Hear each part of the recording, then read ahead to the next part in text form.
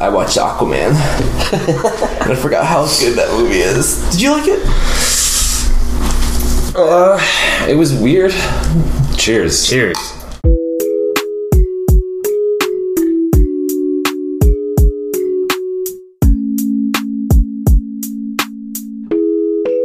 Sipping meatballs.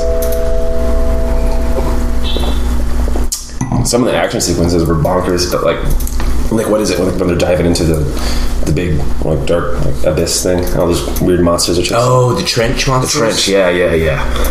That was cool. I've never seen anything quite like that. But like 20 minutes into the movie, an octopus is playing the drums. And I'm just like, what is this movie? I'll go, man. The Jason Momoa is so damn likable. Like, he seems cool. He's just like, I don't know. And Nicole Kidman's in it. Nicole Kidman's pretty badass. Like that when she's beating up all those sea monsters in the lighthouse or whatever. And then I think someone like is it not Judi Dench? It's it's Sound of Music. Yeah, it's Mary Poppins or whatever. Right? Yeah. Not Garland, is it? No, it's she was in Princess Diaries too. Sure. Yeah. Oh boy, Julie Andrews. There you go. She plays the Kraken. Yeah, that's pretty rad. Yeah, why did she do that? Man, the Kraken did, because of that, I feel like it did have like a gravitas to it, which in the final battle when the Kraken comes up and like I've only seen it the one time. Dude, I was rock hard the entire time. I watched Endgame again last night. How was it? Speaking of being rock hard. It's still good, man. It's great. Yeah, I don't know. Have you seen the people that did like on New Year's when they did like the I'm Iron Man? Yeah, they sync up the movie with They had better luck than we did when I tried to do it with Phil Collins. Yeah. What else did I see with people syncing up stuff? I don't know, something else. I still haven't seen Far From Home. Yeah, it's good. It's on Amazon or whatever, but is it? Wait to rent for $11. It'll be on Disney Plus soon, I'm sure. Are you caught up on that Mandalorian? No, I watched like 3 episodes. I don't know. Whenever I'm home and about to pop something on, I don't know. I go for my New Girl. Oh yeah, you watch New Girl then? Yeah. My girlfriend got me into that one. I'd never seen it before, but it seemed like they have like all these like great like guest stars from years, and it's finally nice to see what that was all about. Especially the Prince one. I think the Prince one's my favorite. Yeah, it's weird. It's weird. That's when the show kind of takes a turn, I think. To the fantastical. Yeah, it gets a little like, wait, what? And then Prince brings up on stage and they all sing. I'm like, what? Okay. A friend of mine told me recently that he got the story behind this. He was such a big fan of New Girl. Okay. That he called the producers for his audition out and he was just like, I love New Girl so much. Let me be on it. Is that your Prince? That's pretty good. That's not bad, dude. Hello, this is Prince. I heard some story because he had a friend of a friend in Florida met him or something like that and would call her at like 6 a.m. He was like, come over. Like, she's like, aren't you sleeping? Good Prince. Like, aren't you sleeping? He said, like, I don't sleep, I live my dreams. Or something. Something very Princey like that. But man, I don't know. Maybe he just does stuff like that. I remember like his thing would be like, did you ever see that Jamie Foxx comedy special where Jamie Foxx talks about like how he was like making it and he got invited to a party at Prince's house? No. So he's saying he like walks up and the security guard there is like, hey man, just whatever you do, don't look him in the eyes. Jeez. All right. And Jamie Foxx is like, okay. So then, like, Jamie Foxx ends up meeting Prince, and he looks him in the eyes, and he ends up, like, kind of falling in love with him. And he's like, yeah, man, cool. And he's like, hello, Jamie Foxx. I think you're very funny. Well, and he's walking out, and the security guard can see, like, and this is all, like, from memory from 15 years ago, whenever this came out, but he's like, the security guard says, you have fun? And Jamie Foxx is like, yeah, it was cool. And he goes, you looked him in the eyes, didn't you? Wow. So the security guard is also in love with him. Yeah. You mean I'm gonna turn that fan off. It's clicking. Yeah, the last week of December, it just like went by in a blur. We went up to lovely Fort Worth, Texas, which I've never been. Yeah, I think I saw some grams. It's the world's only twice a day cattle drive. So these like, because like I guess Fort Worth is like it's like I think it's like maybe a national monument, or if not national, for sure Texas. But it is national. But it's these old stockyards where trains would come in, and they would load them up with cattle, and they would take them to Chicago, Kansas City, all these other big cities, all from Fort Worth, Texas. Which really like the stockyards or whatever they call it. Cool. It's really, really, really neat area. The floors are still like all like. The floors of the stockyards are still brick.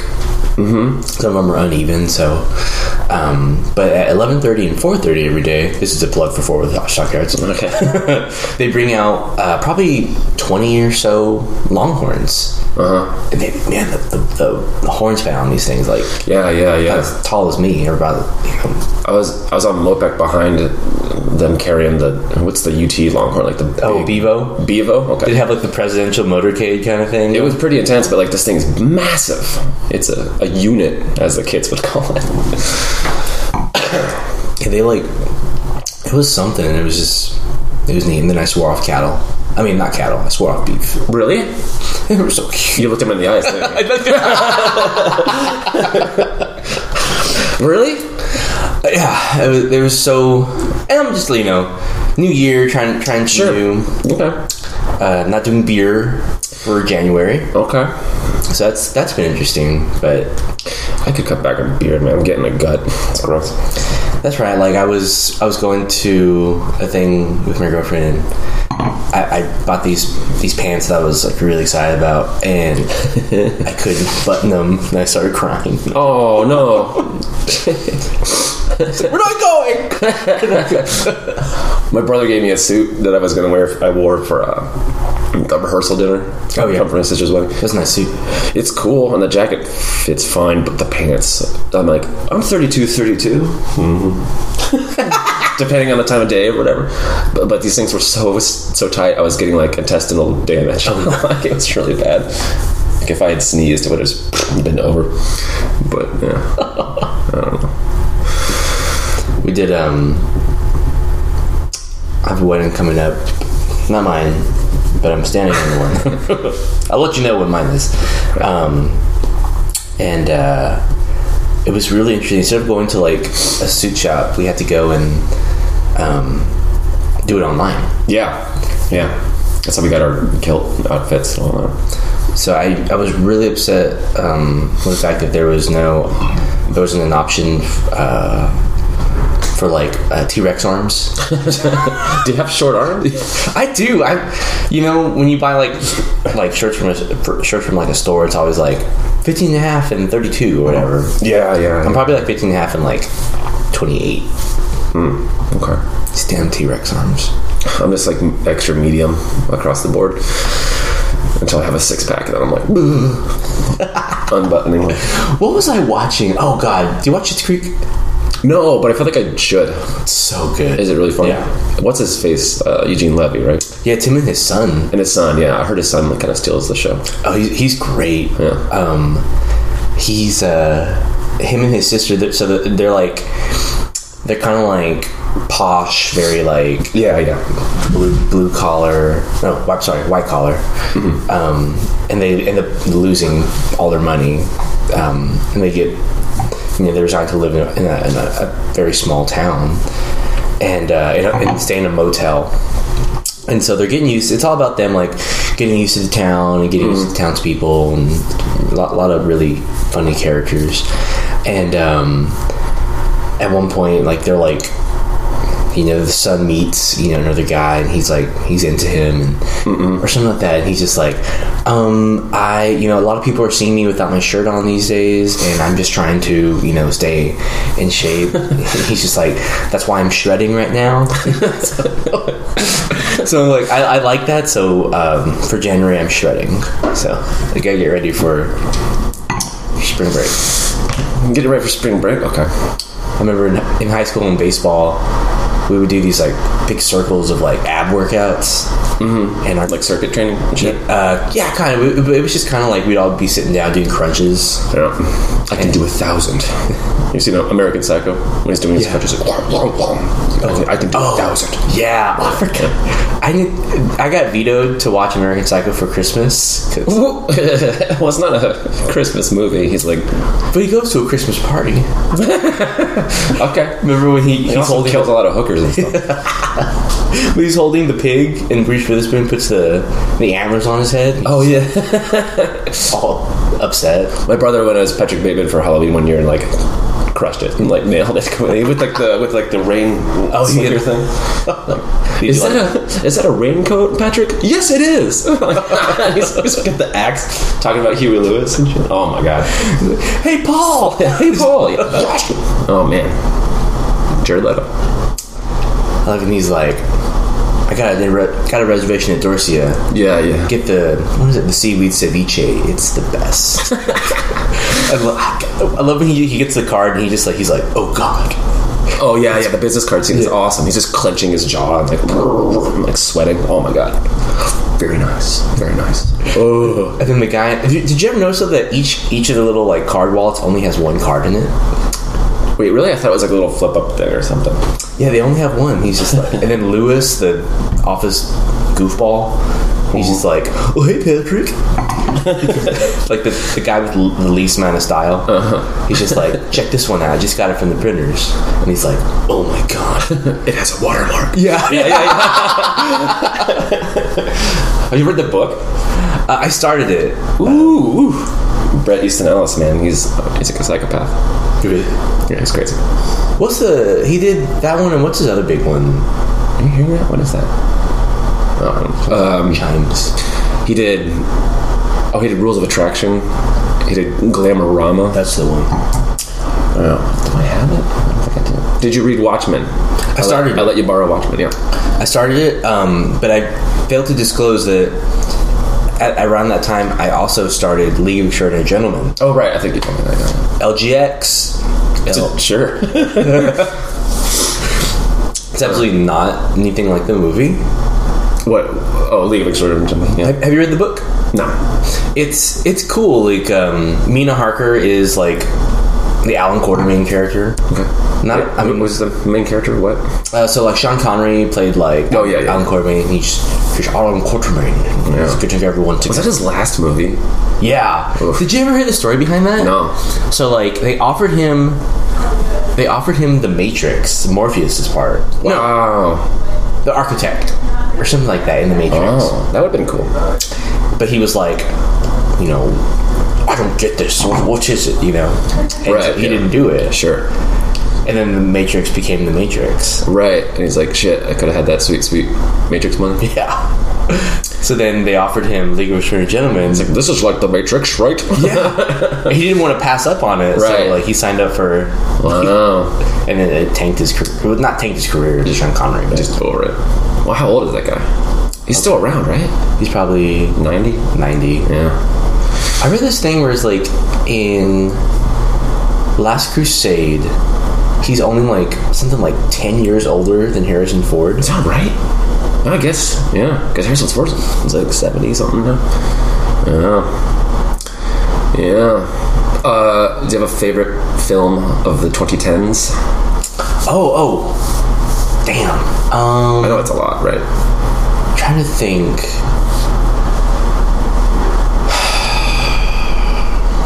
I don't know. Do you have the ones up there? I was thinking about it. I was listening to like a podcast that was like going over all the best movies of whatever years and all that. I think of the 2010s, my favorite would be Scott Pilgrim versus the World. Oh, elaborate. I agree. That's the time while I look things up. Because I don't know. I could go like Her was really good. The Joaquin Phoenix. I missed Her, bro. Is Rooney Mara and Scarlett Johansson? Scarlett Johansson plays the voice of the iOS. of the operating system, and then I think Amy Adams is like the cute girl down the hall that he doesn't talk to. Yeah, but apparently on set it was someone else playing the voice, and then they dubbed over Scarlett Johansson. Really? So someone got screwed, but which is weird because he's performing opposite someone that you don't see in the movie or doesn't get credit, which is kind of. I'm trying to think. But Scarlett's got that cool voice and all that. I saw. This is in 2000. I guess it is 2010. I saw Uncut Gems. Oh, right. I think we talked about that last record. Or no, you just got the tickets. Did you like it? I was going that night. Yeah. Oh, right. It was neat. It was a lot of like there were a lot of skirts, but there were a lot of like in the film they were wearing a lot of skirts. Oh. But they had like a lot of like loose strings hanging from the skirts. Okay. So, you know, who's wearing skirts in it? Just various characters. Okay. Oh, I know. What about these skirts? That's Uncut Hems. Oh my god.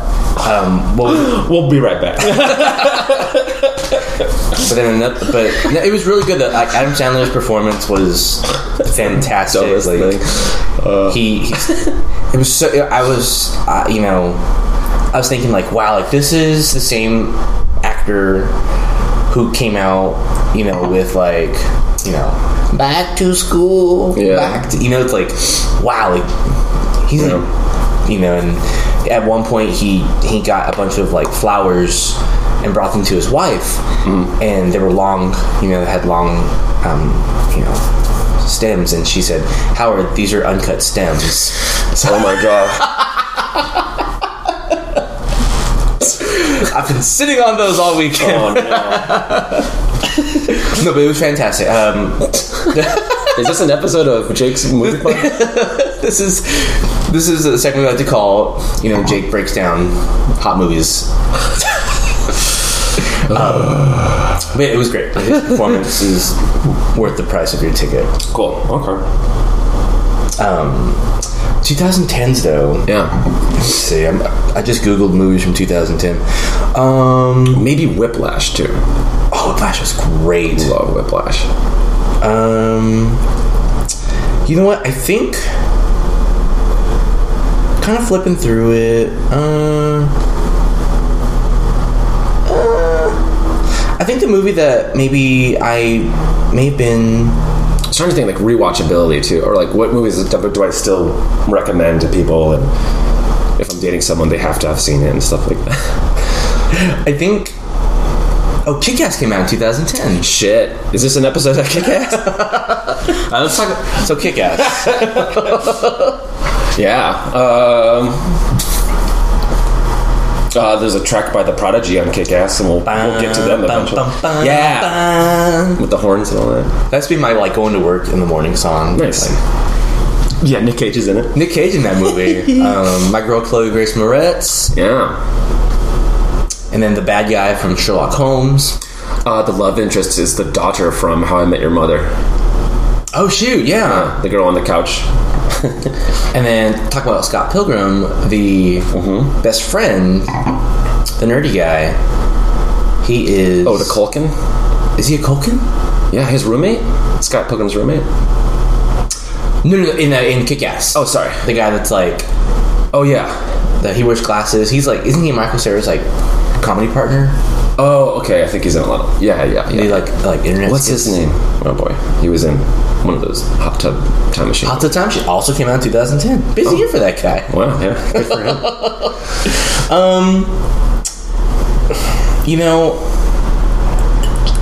Tron Legacy. What? Really? I loved Tron Legacy. I mean, the soundtrack is done by one of our artists for today. Well done, Jake. Jake, did you listen to Daft Punk's Homework? I did. What did you think? I did my homework. I've really only been exposed to the Daft Punk of like early aughts. So like I think Discovery came out in 2003, something like that. Sure. So yeah. One more time. Sure. I feel like feel like with those latter the later albums, like they were.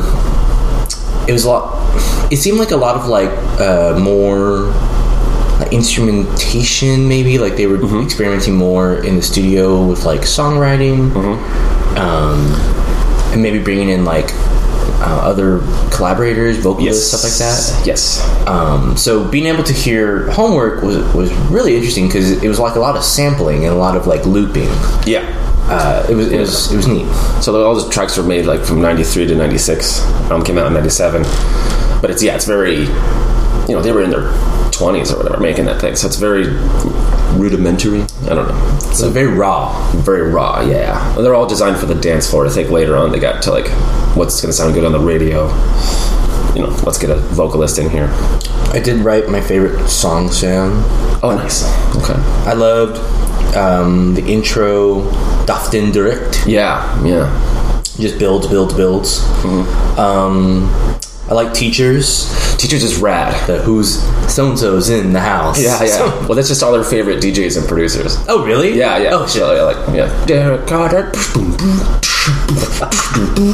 Like, it's all their influences. And then of course, Around the World. Yeah, that was a cool one. I didn't realize that was on their earliest album, first album. Yeah, it's like one of their fourth or fifth single. I'm kind of sick of that song.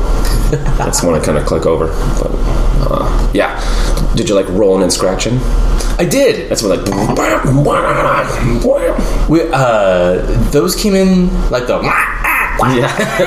yeah. No, it's good.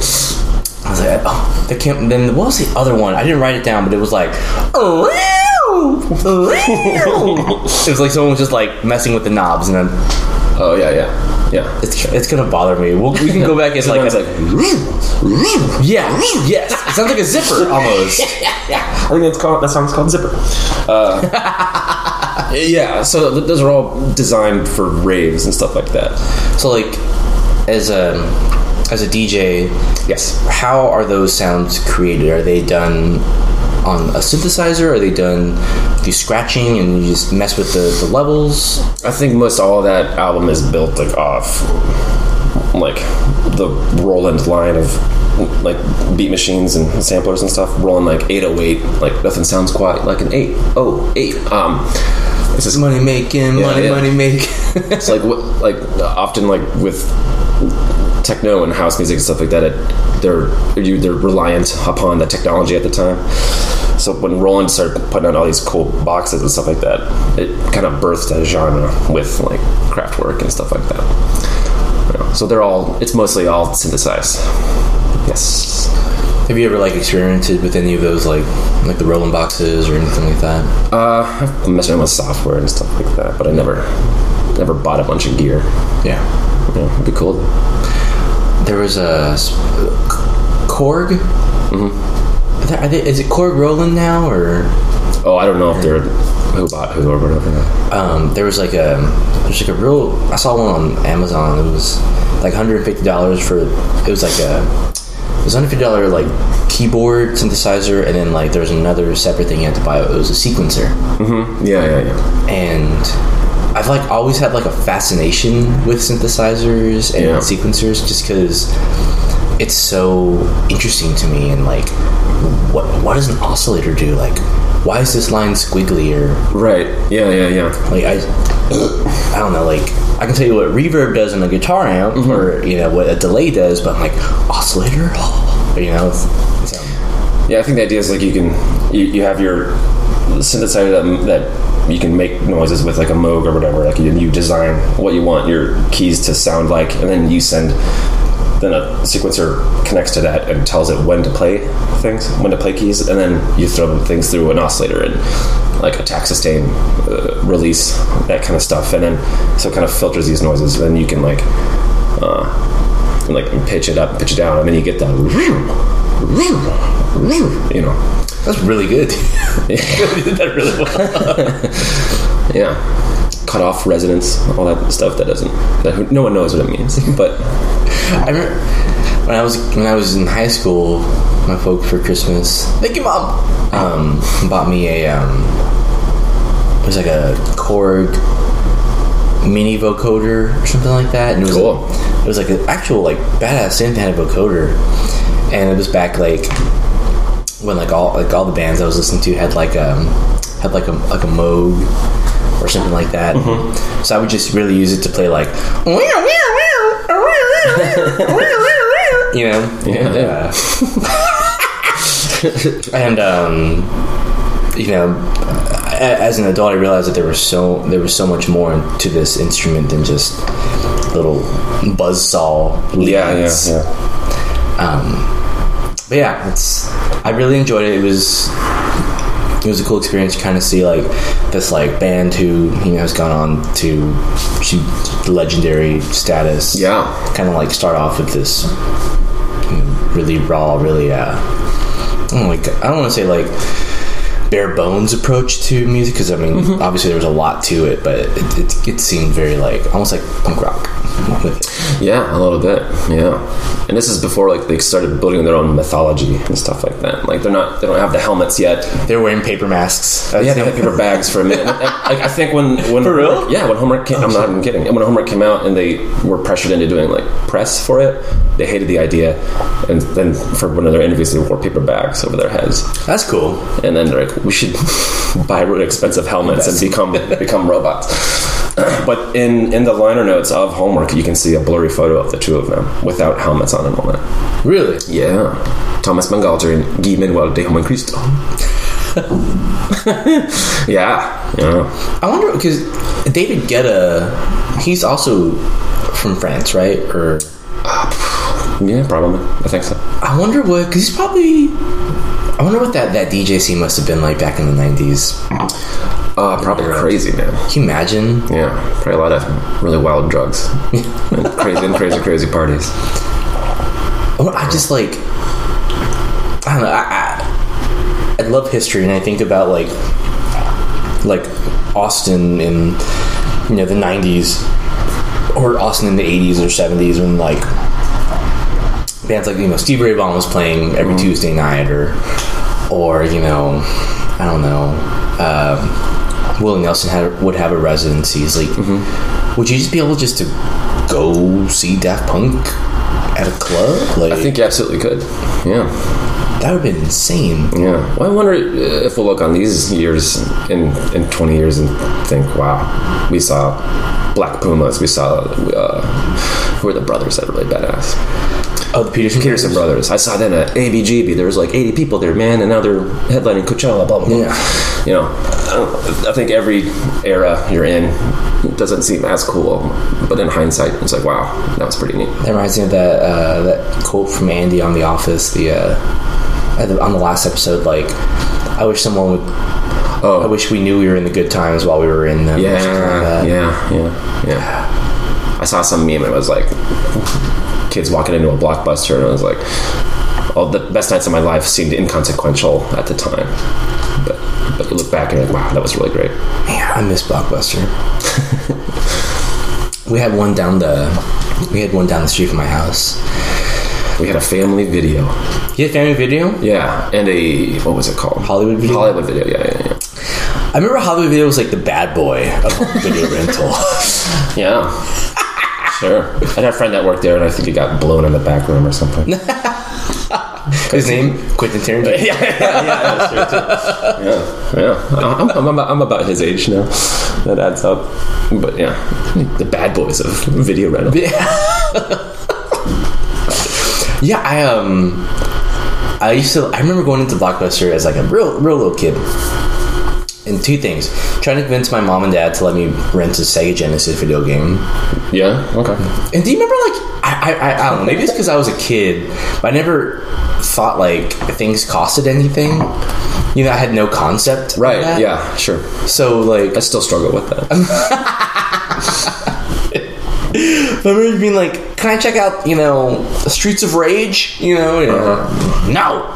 Right. Okay. But I remember that, and I remember... like walking by the horror movie section with my head turned down, because if Freddy Krueger saw me, he would come and get me. If I looked him in the eyes, he would come and get me. Sure. Yeah.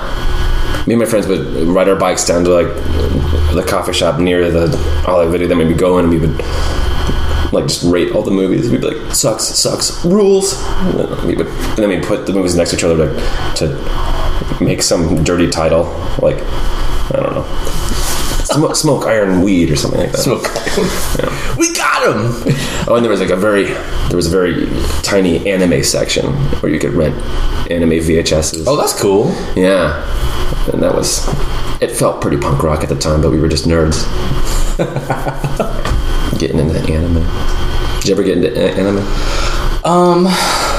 I have not. I have yet to dive into that. I know a lot of the is Studio Ghibli? Yeah. Ghibli. That's Miyazaki, right? I think so. Mm-hmm. The Spirited Away. Yeah. I've seen that one. That one was really good. Sure. Yeah. But I think Disney owns all that. So do they? Oh boy. I hope if it's on the Plus as a... Yeah, they should put some anime on there though. That's a good idea. But I remember, God, it was so fun. It's kind of like, I'm trying to think. Is there a movie where, you know, a person is like, I think it might be like Johnny Mnemonic or something. The Keanu Reeves one? Yeah. Where he's walking through the internet, you know. Oh, sure. But like that's kind of like what, or even Tron Legacy, you know, like you're walking through the internet. That's kind of like what Blockbuster was. Oh, yeah. You know, you think about it now because like now you can just like, you know, do it on your phone, your computer, right. TV. Or when you're scrolling through Netflix, you would just walk down an aisle. Yeah, you would just walk down an aisle and it would be like, yeah. Isn't that cool? That is a nice observation, my man. Man. Bro. Is this an episode of Good Observation? 2020. Yeah. Let's take a break. We'll be right back. With more Sippin' Mimo. That's not you.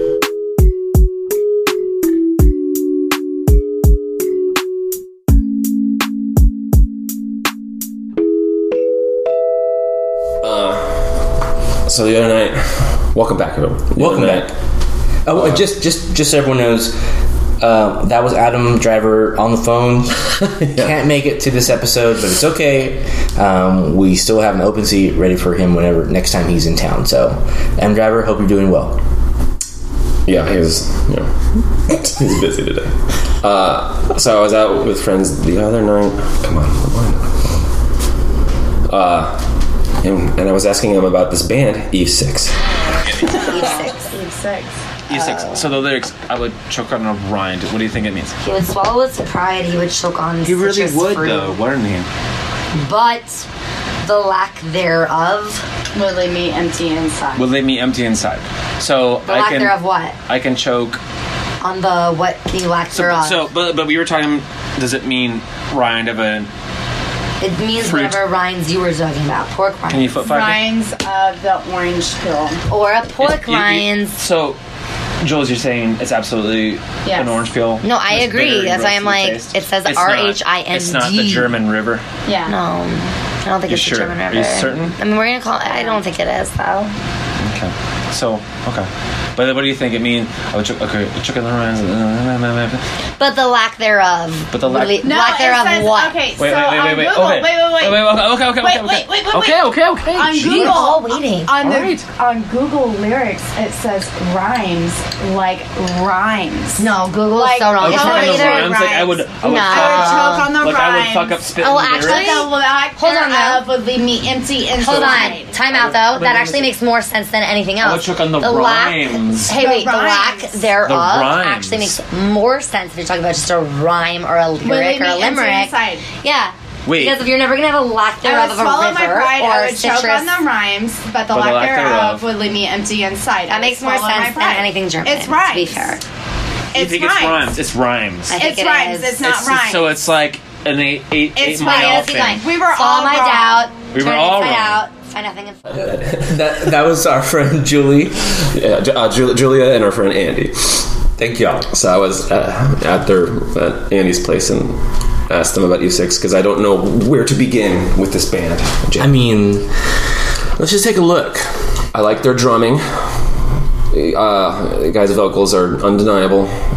And that tune, what's it called? The Inside Out. Inside Out is a killer tune. It's sure. It's a banger. Yeah, it slaps. Let's see. So Eve 6. Let's see. Southern California, right? Southern California. It's from let's see. Where's Green Day from? Because I feel like they sound like Green Day, but that's just my uneducated radio rock ear. That's actually a good observation. Green Day is from Northern California. Oh. From like the Berkeley area. So are all these kind of bands from California? Right. Green Day, Blink-182, Eve 6. They're all from like that California. The 90s, it was all about California. They were from La Crescenta, Montrose, California. Okay. Was it a 4-piece? 5-piece? Looks like 3-piece. Wait, really? Mm-hmm. Like Blink and all that? And Green Day. What is it about the 3-piece with the SoCal rock thing?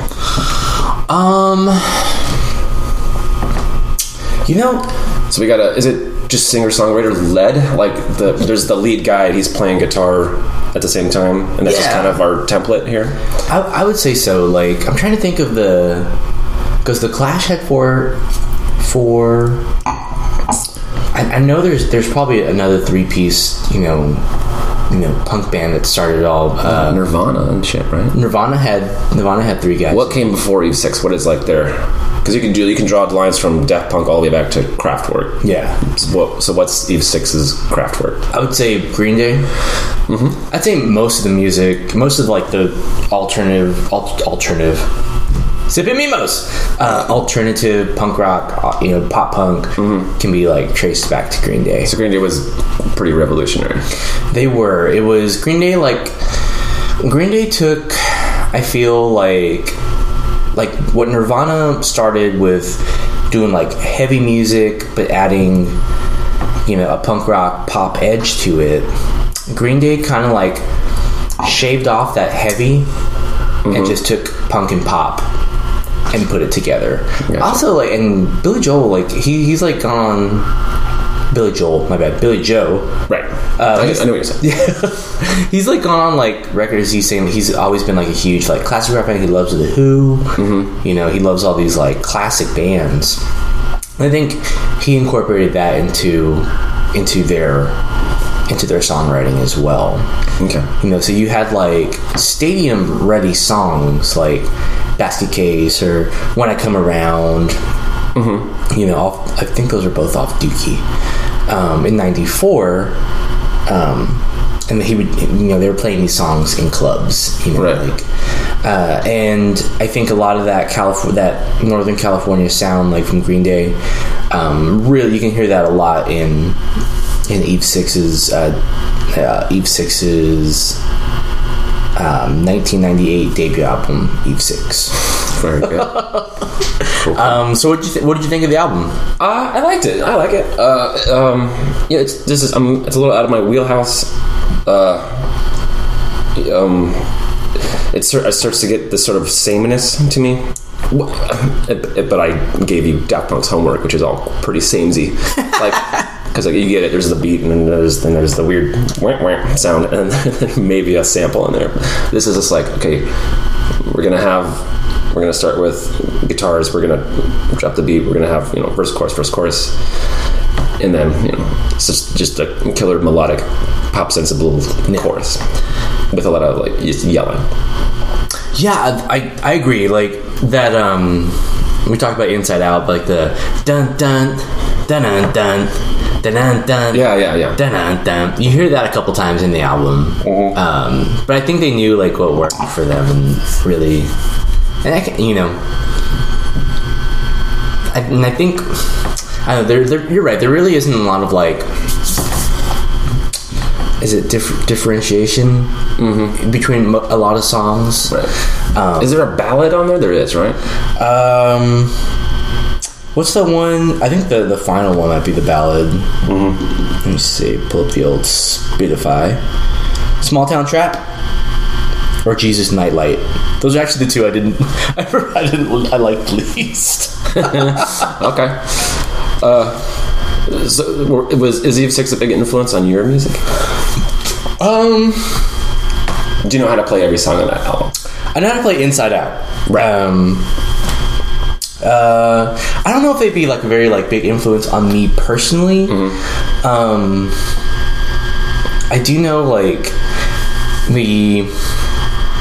I really appreciate like the songwriting of the guys, because I didn't realize this, but on that first album the band actually wrote the songs. Like there wasn't any songwriters brought in or anything like that. Right, but is it like, is the main dude, is he running the show, or is it more collaborative? It looks like it might be him and the guitarist. Right. I always think like Radiohead once said like, well, this band is 90% Tom York, 5% Johnny Greenwood, and 5% the other two guys. like so it's just the Tom York show. But I don't know if that's the case here. I made a mistake. According to Wikipedia, all lyrics were written by Max Collins, the singer, right? Except for Leech, which is co-written with John Siebels. He is the guitarist. All the music was composed by the band, and there were like a lot of like really interesting chord changes. I think like, especially I'll just go back to Inside Out. It was like it's like dun, because they'll go dun dun dun dun dun dun dun dun dun. Yeah, he'll go to like it's playing it. It's like he'll hit it's like a G chord into an F sharp major or something like that. Okay, and sure, I remember when learning that for like open mic stuff. And, because it slaps and it's just everyone. Is that a weird chord progression? It kind of is, you know. It's what's like, weird about it? Normally, you want to go like to. I can't picture it without a guitar in my hand, but to not that G. Like when I saw that it was a G, I was like, I don't want to play that. But it like, do you want to go up instead? Like I think so. Right? Yeah. Because it's like a half step down instead of like a full step. Gotcha. Okay. Interesting. I am certainly self-taught on guitar, so my music theory. You never had a lesson or anything like that? Never took a lesson? I did lessons for like a year in 8th grade. Well, about 6 months in 8th grade. And then, like, maybe a year and a half in high school. But that was it. My teachers would always want to try and teach me, like, theory and, like, the circle of fifths and stuff like that. Circle of fifths? That sounds like a George Lucas creation. Yeah. All the Jedi know the circle of fifths. This is our segment where we do Jake and Elliot fix Star Wars. Yes. Make it better. Not fix it, make it better. Okay, so Attack of the Clones, make it better. Here we go. Circle of fifths. Add in some circle of fifths mythology in there. That's it. We shall go a half step down instead of all the way.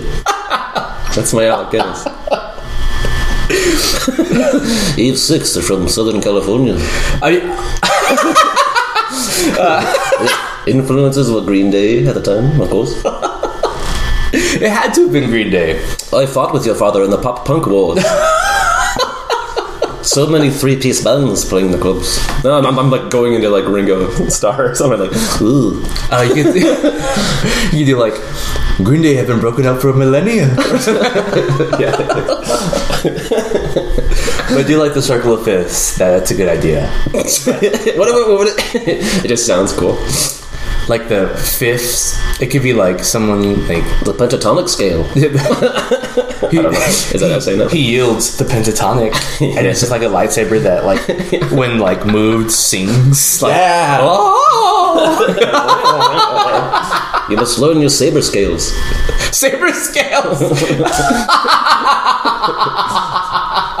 The snare was too big, so we got the piccolo snare. It has more pop to it. I heard a lot of the piccolo snare. I don't know if I'm off on that. It's like a tight snare. Yeah, tight. It's the short one that's instead of. Did you catch Open Road Song, and did you recognize what movie it's from? Oh no. What movie? Can't Hardly Wait. Oh, sure. It's in there for like a second, but it's like that'd be a good segment. What movies were these songs in? Or in my case, a lot of car commercials. So the one I had, I mean, Inside Out, I know it had to have been in a movie. Probably like American Pie. American in Pie. Yeah, all those 90s movies, sure. But I know the one that stuck out to me, and this is actually my first experience listening to this song, to this album all the way through. Oh, what? What? I really only jammed Inside Out. Wow. Okay. So this is interesting. This is neat, but your first album recommendation, and you haven't listened to the whole thing. Yeah. Right? Well, it was originally going to be Eagle Eye Cherry, but thank you. What was their jam? Save Tonight. Ugh. I'm sorry. That's just so far away from where I want to be. I played Save Tonight on the night we met. Well, I like when you do it. I like when you do it. That hurts. And I played Rolling and Scratching. Wait. All right. A drum cover of Rolling and Scratching. Yeah. Open Road's on the Tonight I feel like an down, pushing for the metal. So is that a California accent? I think so. Tune inside out. There was like one superhero girl when they go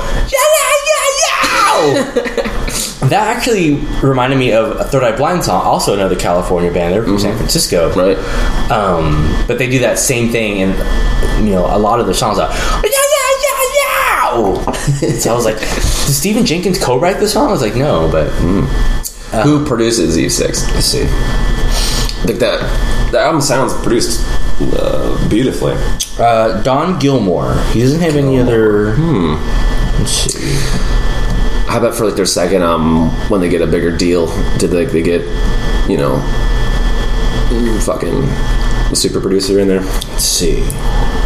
Oh, so Don Gilmore actually went on to produce albums for Dashboard Confessional, Avril Lavigne, sure, Good Charlotte, and Trust Company.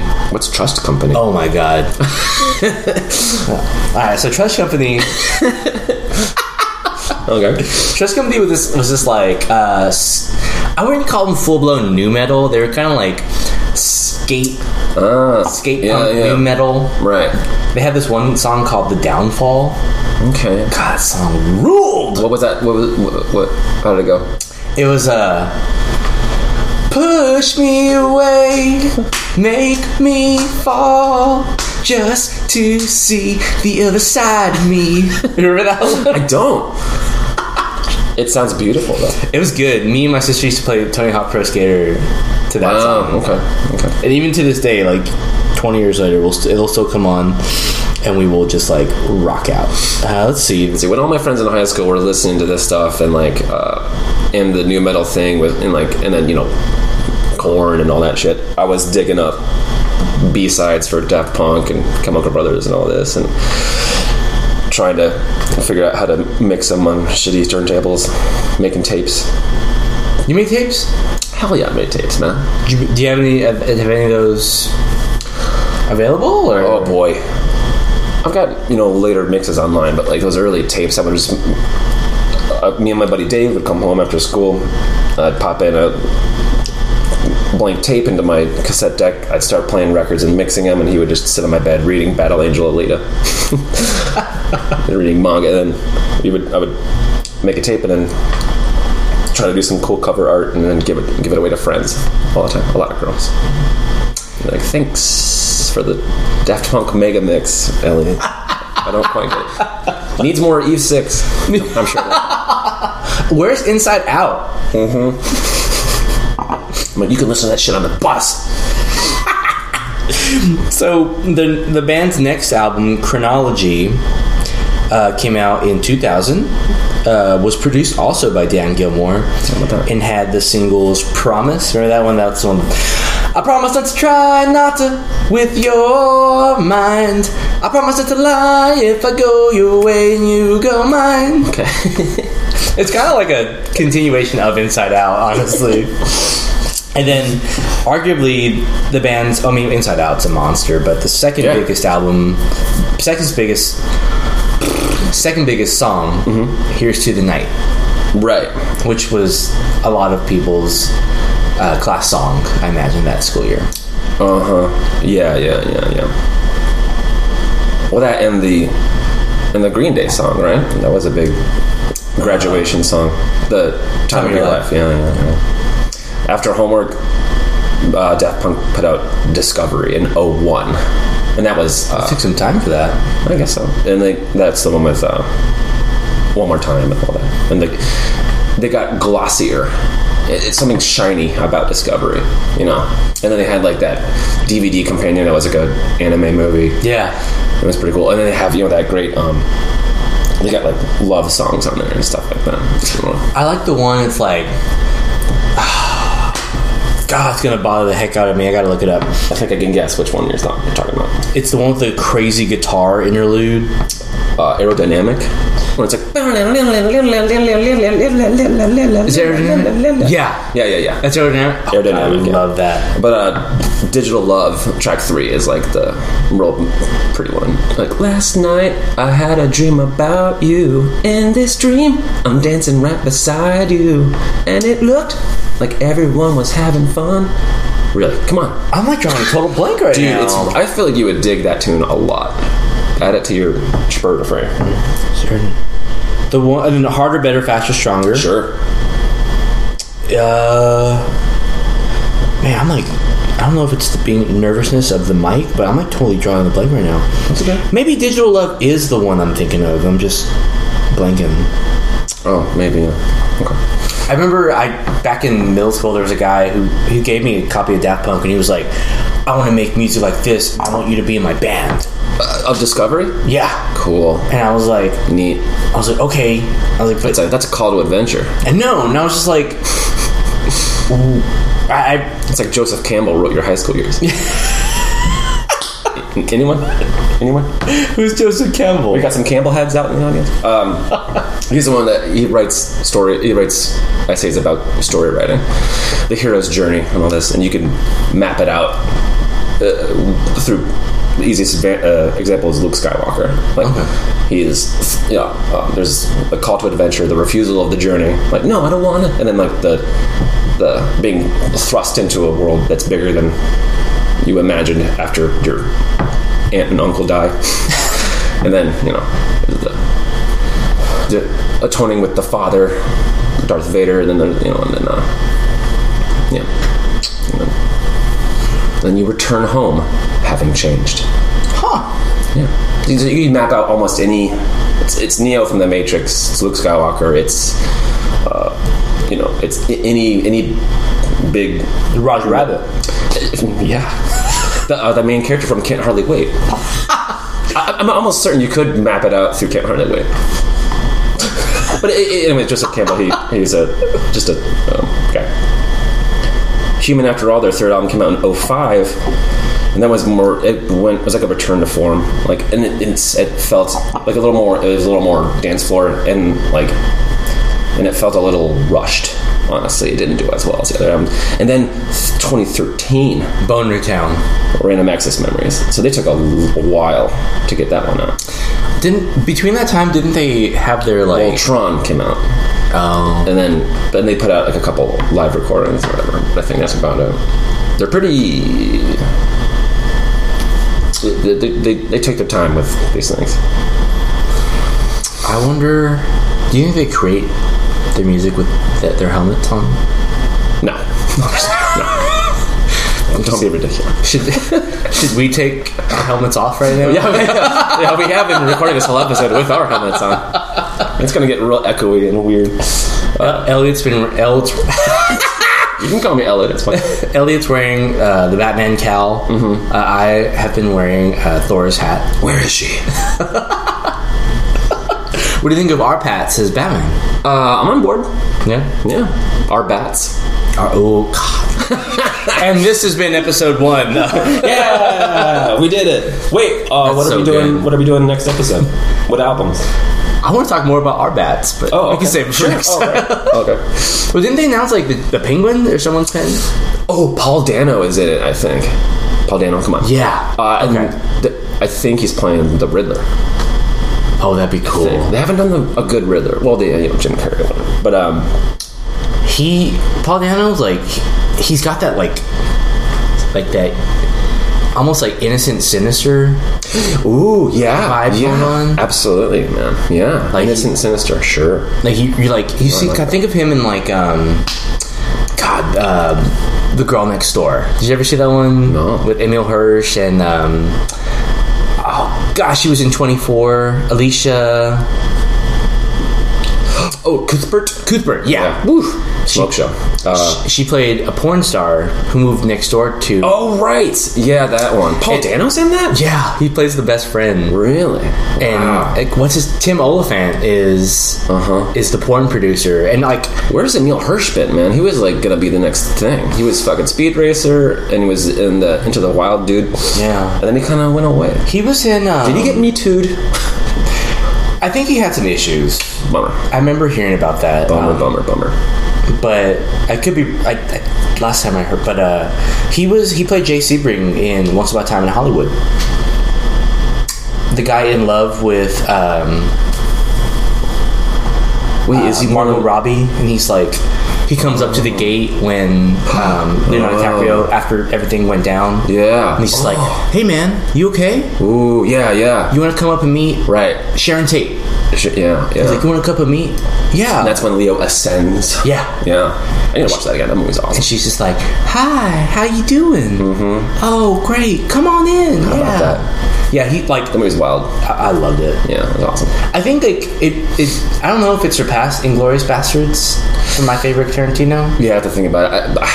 I'm a Bastards guy too, man. I think it's absolutely his masterpiece. Yeah, he even says it. The last line of the movie is at the very end when they're carving the swastika into what's his butt. Oh yeah, and they just look right down the barrel of the camera and they're like, I think this is my masterpiece. Credits. I never noticed that. Yeah, it was Tarantino saying, I nailed it. Hey y'all, hey, nailed it. Got it. Yeah. Mic drop. Yeah, I love that. That's. I thought Django was cool. It was unnerving. Yeah, you know. Mm-hmm. Sure. I'm just. Did you like Hateful Eight? I couldn't get through it. I thought it was kind of gross, honestly. Like, and he just. Ugh. And he made such a big deal, like, I'm shooting on film for these great, vistas. But the entire thing takes place in a cabin in one room. It's a one room I wanted to play. With a flashback or two. But it's like, why? Just whatever. Did you ever hear that story of the guitar that was destroyed? Yeah. Oh my god. Why don't you tell that story to the fine folks while I get us more champs? So I read this on, I think it was crack.com. There was in Hateful Eight, a character is playing a guitar, and I'm totally drawing a blank right now. Jessica, she was in Fast Times at Ridgemont High. Was she in Fast? It's what's her face. She got nominated for. Did she win the Oscar for that? I don't think so. Thank you. Yeah. But she's playing Jennifer Jason Leigh. She's playing a guitar, and Kurt Russell's character comes over. I guess he's irritated with her. Like I said, I never made it through the movie. Takes the guitar in a fit of frustration and smashes it against the wall. What he didn't realize, though, is that guitar was on loan from the Martin Guitar Museum. And it was priceless. Like a priceless antique guitar, and Kurt Russell smashes it to splinters. It was like from that I think it's like, might have been period appropriate. But like, and you can, if you go back and look, you can see her face. She's just like, like she, yeah, like everyone's like, oh, wrong take. Enter stunt guitar. The stunt guitar was supposed to get in there for that shot. Oof. Well, it's like the scene in Django when Leo is doing the speech with the skull and all that, and he smashes his hand down on a plate and slices his hand open, and it's real, and he keeps acting, and there's like blood everywhere, and he's like someone's bandaging up his hand in the scene. He doesn't break character, and everyone in the room's just like, I freaking love Leo too. Sure, why not? He's speaking of podcasts. I think I saw he's doing Mark Maron. Yeah, with Brad Pitt. I just saw that on whatever on Facebook or something, and I'm like, oh, I haven't listened to that show in a long time, but I'm gonna tune in for that. Yeah, you never hear him. I'd have a conversation. He doesn't really do talk shows, does he? I can't think of. I think really rarely, like he'll do like an Ellen. If he'll show up on Ellen or something like that, and Brad Pitt doesn't do it either. So it'll be curious to have those guys talk for an hour. Oh my god, Mark Maron's so good. He'll he'll cry and he'll get something. He has such a good. I love that guy. He has such a good way of a way with people. He's just makes him he's disarming and something engaging at the same time. Like I heard the show started out right, like WTF or whatever. Mm-mm. He started by inviting comedians on to apologize to them. Like for being an asshole in the 80s and stuff like that. He's like, I was on a lot of drugs. I just wanted to, clear the air and talk to you and say, hey, really sorry for being such a dick back in the day. And that would immediately be boom, disarm them. You're like, so what's going on with you? And then we're just boom, what's marriage like? How's that going? Like, bang, bang, bang, bang. Not attacking them, but he would just really get in there, and they would end up telling these amazing stories. Wow. He just happens to be an awesome interviewer. Sip and Mimo is brought to you by Better Podcasts. Those are WTF is what we are aspiring to be. Yeah, because we're gonna get Adam Driver in here. I'm gonna pick his brain. I did just get a text. Oh, did you really? He's gonna be in the area. Why did he text you and not me? I mean, what? I don't know. I don't know. I'm gonna text him right now. I thought we were friends, buddy. You did wear the Kylo Ren helmet the first time you met him. Yeah. I thought he would like it. I'm clearly a fan. But we will have him on the episode. Hopefully in the coming weeks. We will see. Yeah, he'll be on there. Just a scheduling thing. I think we're busy. Yes, God, talk about Ellen. What? You mentioned Ellen earlier, so When are you going on Ellen? Yeah, probably sometime near spring break. Oh, okay. I thought it was this week or something. I gotta go on Covenant and all that. It's just a pain in the ass now. I'm sick of it. I do. You're gonna mention the podcast when you're on Ellen? Absolutely. We need some clicks, bro. Yeah. I will. We'll say. Do you need still? With the end of the year, I didn't get to watch Logan Lucky. Oh right, yeah. So we can't go road tripping today. Road tripping. We'll do that eventually. But I think your girl would like it. Watch it with the lady. It's like a comedy. Is it a comedy? Is it a heavy one? It's not heavy at all, really. I have no idea what I'm going to. It's a good time. It's like a heist movie, but it's funny and it's you'll get invested. It's cool. I was looking at his discography. Man, oh wow! If Adam Driver made music, something tells me he can sing. Well, he did. He had a vocal part in Inside Llewyn Davis. And he's like, really? Outer space. Wait, really? I haven't seen it. Oh, okay. I know, Coen Brothers, right? So at one point, the titular Llewyn Davis, played by Poe Dameron, a.k.a. Oscar Isaac. Oscar Isaac, who's so good. And very intriguing man. So good. Yeah. He gets a deal with Justin Timberlake, who's also a character in the movie. Sure. And he's just Justin Timberlake's hey, I have a deal to record some songs with Columbia. They'll pay you, they'll give you royalties. It's going to be a hit. Okay. So they come in and they meet Adam Driver, and Adam Driver's just hello, how you doing? I'm Adam Driver. Hello. Just like that. And he's okay.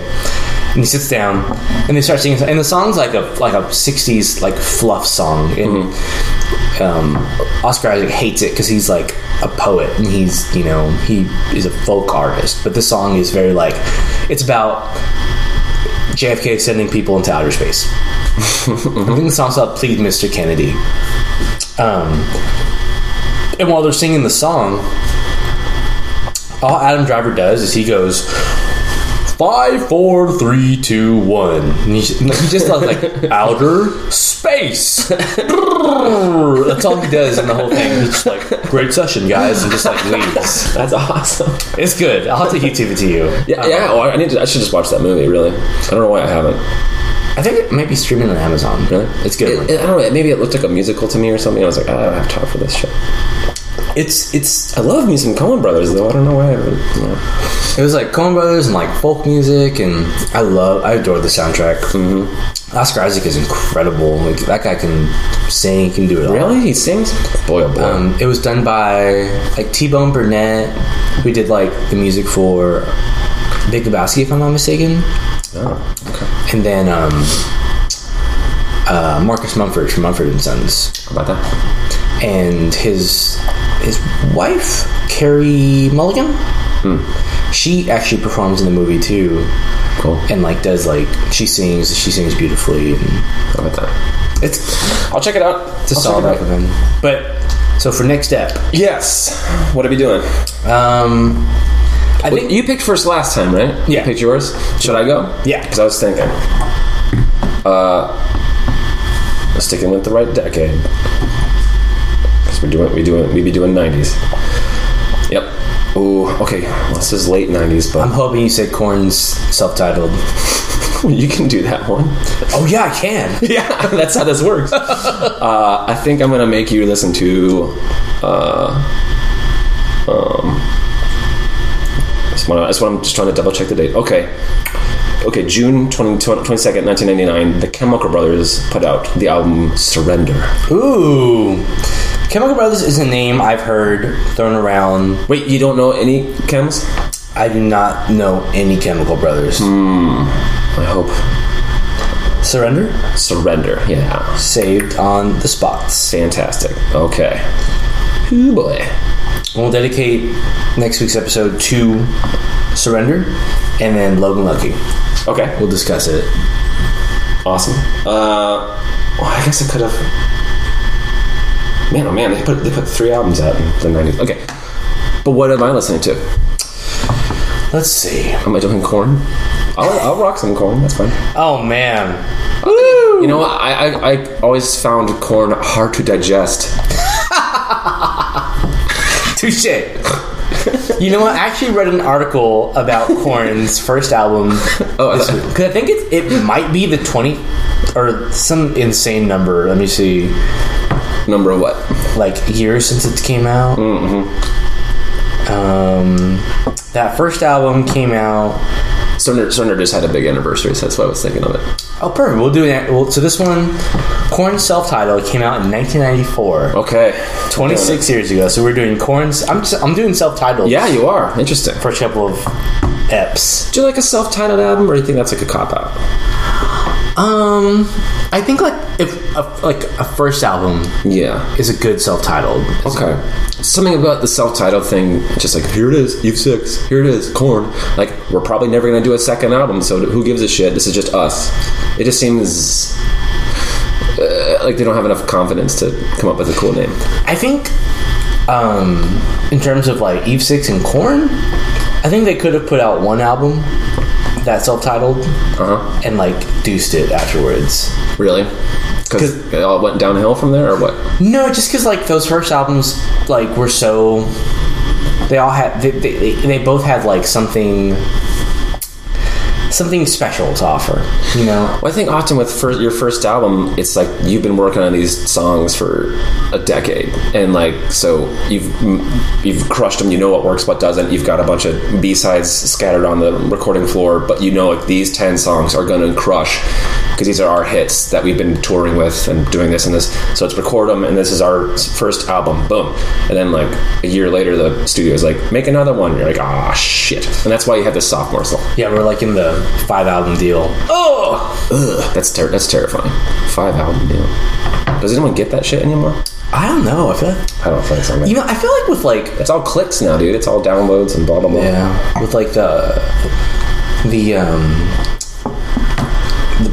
rise of like SoundCloud, or I think it all really may have started with like MySpace. Well, it's the internet, man. People just, in iTunes and all that, like people don't necessarily want to download the entire album. Like, I like the song, I like, Inside Out by Eve 6 or whatever. I'll just get that and fuck the rest of these things. I used to be at that, but ever since I started really collecting vinyl and like really like not being forced, but being like, okay, like I love this artist. Yeah. Like this is I'm an album guy. I like a cohesive, like, let me sit with this guy for a while and let me vibe on it. Because it's kind of like when you look at like a portrait, you know, and you like, let's say you like one particular part of a portrait, like you like a person's hand or this facial expression. Like when you buy that portrait, you don't get like a little like snip of that one thing. You buy the whole portrait, the whole 18 by 24. Yeah, man. And as I've gotten older... Is this another episode of Good Observations? With this is 2020 Observations. Hindsight is 2020. You know, like, I used to be a singles guy, too. But then I started, like... When I really started trusting artists, like, and, you know, letting artists, like, take me on a journey. Take me on their journey to see, like, what they were experiencing. That started really becoming interesting to me, and... I started thinking like, okay, like the single's badass, but let's see what else was going through their minds while they were writing this one. Well, with electronic music and dance stuff, it's all singles. And like the album thing, it's good that we're talking about the 90s because there's a big boom of electronic music in the States, especially, and it was all albums. Like, so can we get these dance tracks from this European duo and put a cohesive album together? Because that's what the Americans want to buy, an album. This is pre-internet and all this shit. But over there, they're like, you know, Daft Punk is cutting a 12-inch of Da Funk and putting it in record stores. I mean, now it's like a hit and they'll put it on the radio, maybe. But like, it's all about the DJs playing it in clubs. And the DJs don't want an album. They don't want an album to sort through. I want that track so I can put it in my mix. Yeah. Man, it's interesting. Yeah. With Korn, so for next week with Korn. Yes. I think we should look for... Is this an episode of Next Week with Korn? This is. I think it is. Definitely check out. Listen to the drums. Okay. I remember liking a lot of Korn stuff. I'm not gonna lie. Listen to the guitar work. The bass is really, pretty much everything these guys were doing was so interesting. It was so different from. Did they have this thing where they added another string to their bass? Yeah, bass and guitar. Bass and guitar. How would that? Does that work? It gave them a lot on the low end and kind of like they were Head and Monkey, the guitarists from Korn, and we'll get more into this next time, but they were way more into like playing their guitars as if they weren't guitars. They were very like effects driven, very like kind of percussive with the bass, right? Like a lot of slapping on it. Yeah, like I think Fieldy's gone on like record saying like I don't like the bass. Like he's like I want to play the bass. Like who's a guitar player with all the outfits? Huh? That's Wes Borland. Oh shit! From Limp Bizkit. Oops, my bad. But don't worry, $3 bill, y'all, is coming. Oh boy. Okay. And I even think Significant Other might be in the 90s too. I went to when I was, I don't know, I think it was in middle school. I went to the Family Values tour. I hate you, dude, because I wanted to see Crystal Method. Believe me, you should hate me more because I didn't appreciate what was happening. 98 is it? Oh yeah. But I enjoyed. Limp Bizkit again has like a killer drummer, and I like that Wes Borland dude. He seems like a fucking weirdo, and I'm into that. And Korn just fucking shredded, so it was fun. It was. I think Primus played that tour too, right? I don't remember that. It was a long ass show, so it was like, what's the other? I think Stained. Up. I think Stained, like Crystal Method, Korn, and then I think Limp Bizkit closed it out. It was a silly show. I was up in like a dumb box seat though, and like we had like me and my nerd friend Cameron with binoculars trying to zoom in on Crystal Method's stage setup, and everyone hated Crystal Method. It's a really electronic duo. You might recognize them from the Spawn soundtrack.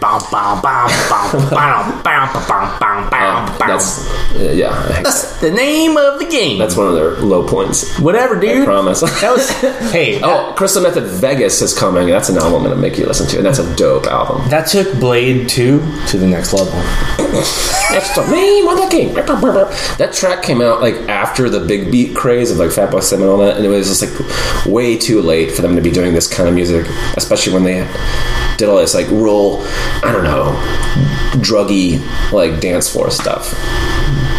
But I digress. We'll get there. We'll get there, folks. Yeah, well, so we hope Adam, if you're listening, please check come on out the show, Adam. Korn and the Chemical Brothers for next week. We'd love to talk to you about it. Definitely check out Eve 6's self-titled and Daft Punk's Homework. Yeah, do it. I totally Poser Town. Listened to both really for the first time this week, and it was a very enjoyable experience. So I've actually been on the fence about buying that first Eve 6 on vinyl because I'm like, I really only like Inside Out, but I think I might go track it down now. Get a cool like 45 of it or something. Of Inside Out. It's got to be out there for summer for sure. What? Is that it? We good? Yeah, I think so. This has been Sippin' Mimos. This is Sippin' Mimos. Cheers, everybody. Cheers. We did it. It's a good app, dude. Great app.